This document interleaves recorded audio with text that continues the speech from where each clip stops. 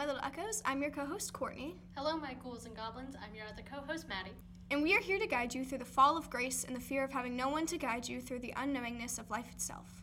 With help from a fellow Iconian Cora, who will be reading Sequins and Sequences, a poem accepted into our current theme dreams under our sub-theme nightmares. Before we get into this episode, I wanted to quickly direct your attention over to our Patreon at patreon.com/echolitmag, where for as little as $5 a month, you can follow along with what's happening inside the Hollow.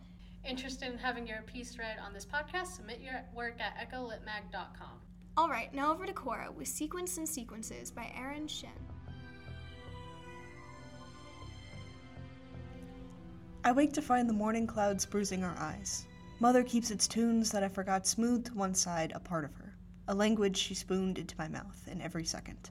Her coins lay unopened and sealed. I open a palm to gesture, but instead I stare long at the crown of freckles, if the freckles are skinned. Mother hurries me over, telling them I was married off with bolded X's that were genetic, yet everyone can have so much in a lifetime. After each word, it ends with a break, the morning air and me. Wheelbarrows lost again, like an embryo under the weight of my sonogram framed in subjugation, half-choked smile and umber braids. Mother cries in my arms to say that I am Bowsy, she kept in her wound, and her eyes that I bask into mine scattered with her paycheck, unlike the other months. Mom slips in a shaved kiwi, wondering if the green flesh will reattach itself. From a distance, we hear the whistle of a train while she greets our neighbors passing by, but in my fingers I carry books and papers, marked. Mother tells me the X's led to evolution.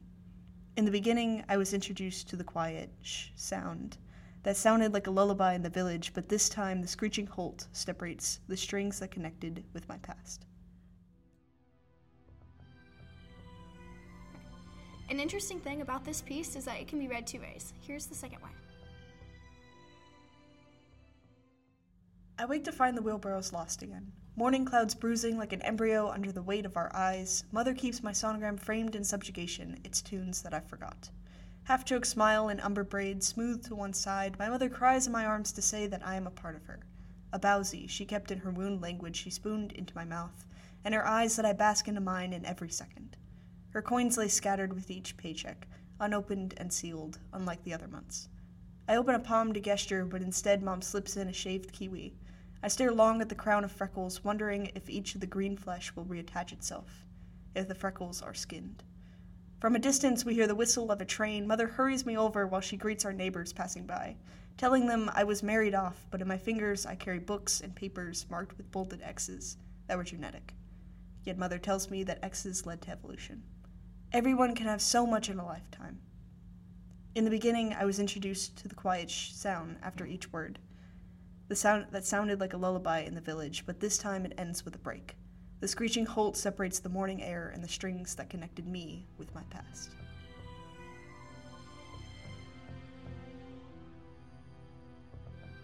So today for this poem, we have an interview and we've brought in a special guest. Hi, I'm Elliot. I was in the Echo last year, and I'm Asian, so I'm here. So we're really excited. Among other things. We're excited to hear his thoughts on this piece, and we just wanted to have a big conversation about how we made us feel and how we see nightmares specifically in this piece, because it doesn't outright talk about a monster or anything. Straight up forgot that was the theme. So it doesn't talk about anything like inherently you would immediately think scary, but I do feel like the concept is very terrifying. So, 100%. Yeah, so let's just jump into that. Lance, Elliot, what are your immediate thoughts?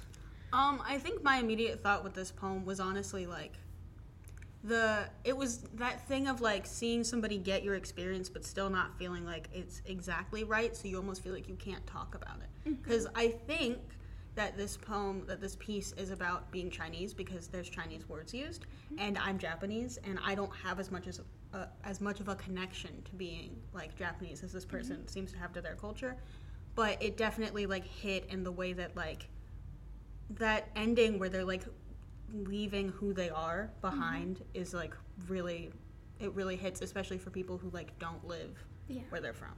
Honestly, to me, that is one of the scarier things, because I've born and raised in Florida. My family was probably from somewhere else, but I don't have any connections to it, and I have felt the longing for wanting of a culture, for wanting something bigger than I am, and the idea of having it and being forced to leave. Yeah, it feels like it's being teared away from them, like they don't want to lose it, and it seems like her mother is trying to like hide that she's leaving for whatever reason. Like it's like, oh, she's just going, she's getting married, she's leaving.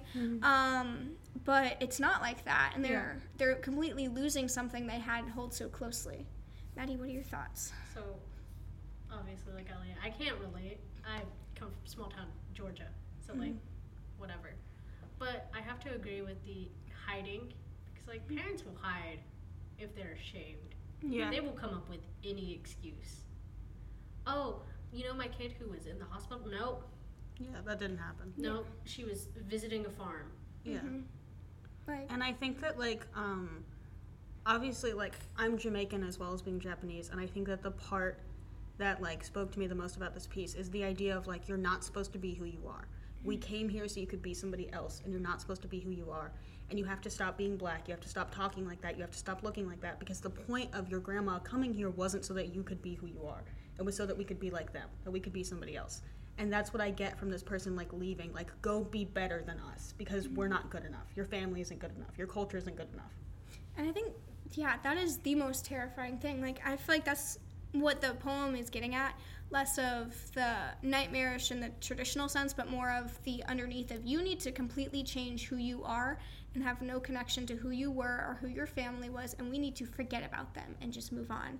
And I feel like it reminds me a lot of, so I'm taking American history right now, so it's in my brain. When with the American Indians and the recently freed African Americans, they wanted to assimilate them. They wanted to make them act more white, look more white, try to do anything they could because they thought it might stop what was the racism, but it didn't. It was more racist, getting rid of their culture and all of those years. It's the idea that it's our fault and we have to change it. You're experiencing racism because you're too much of the thing that you are, and you should just stop doing that, and then it won't happen to you anymore. And that's not true, and that's a form of racism in and of itself. And having a family, like, generational trauma also comes to mind with this poem, because the mother is, like, she's voluntarily giving away parts of herself because she doesn't want her child to carry the culture that she has, because she sees it as something negative, in my opinion. And that's kind of how, like, my father was.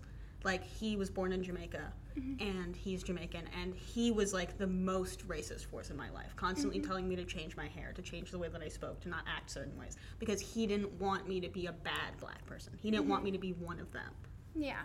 I feel like especially in the beginning, I get the idea that she wasn't a planned pregnancy, and that her mother really wanted to hide a lot of it when it says, my sonogram framed in subjugation. Oh my goodness, such a big word. Anyway, and then it says, with bolded X's that were genetic, yet my mother tells me the X's led to evolution. So it feels like it was at one point, she was accidental, she wasn't planned, and they didn't want her, but they're like, well, this is something, I guess it's going to lead to something greater. Like, it's going to, you're going to evolve. I think going off with that, it could also explain the mother's reaction.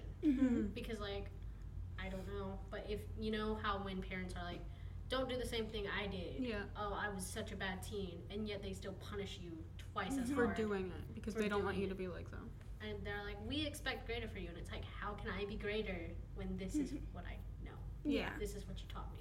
And I think that, especially because I believe it's set in China, I think that it's very possible that this person is female, and that, like, they weren't wanted because of the one-child rule. And their parents most likely wanted a boy. And it's, like, the idea of, like, okay, well, at least you can start a family. At least you can go get married. But you can't keep the culture that you have, because your purpose now that you're a mistake is to go fix it.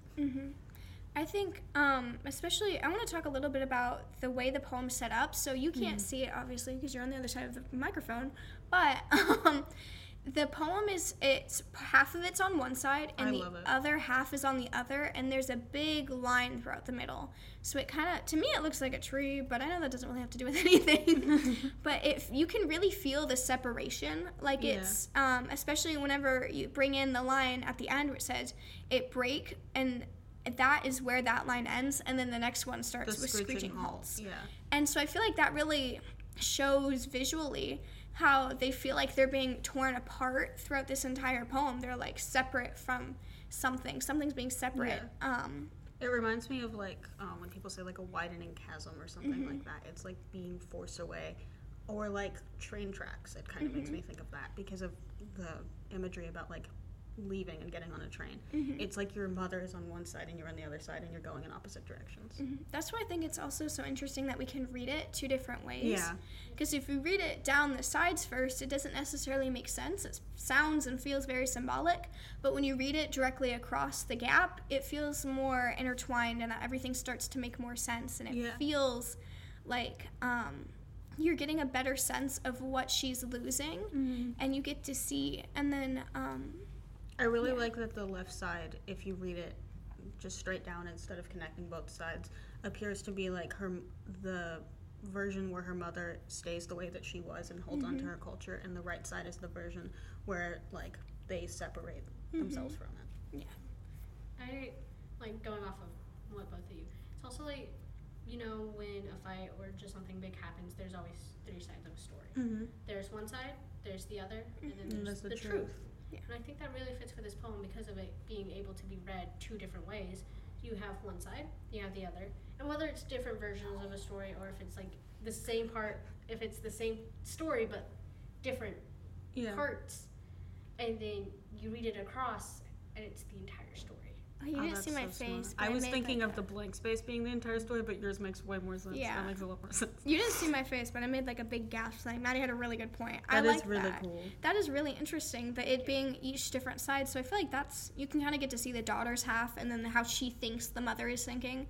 And then overall, you just get to see what really happened, how she experienced it, and like what this was for her.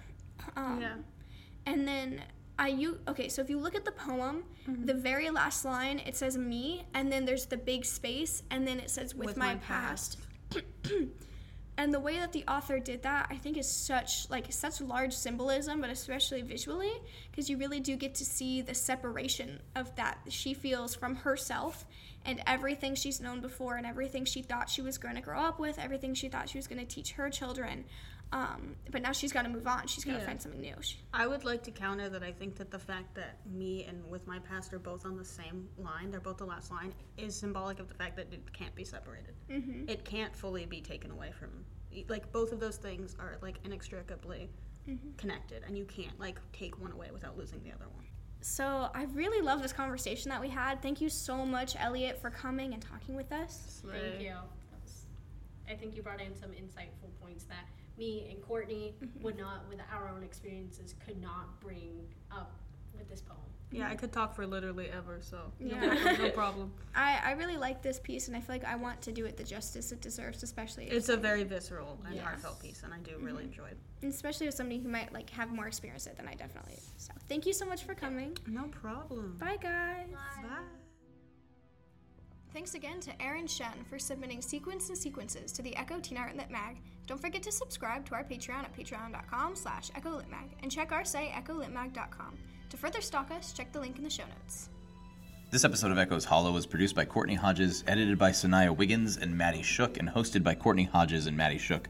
This week's poem was read by Cora Anderson. And remember, kids, your tongue knows how it would feel to lick anything, even if you haven't licked it.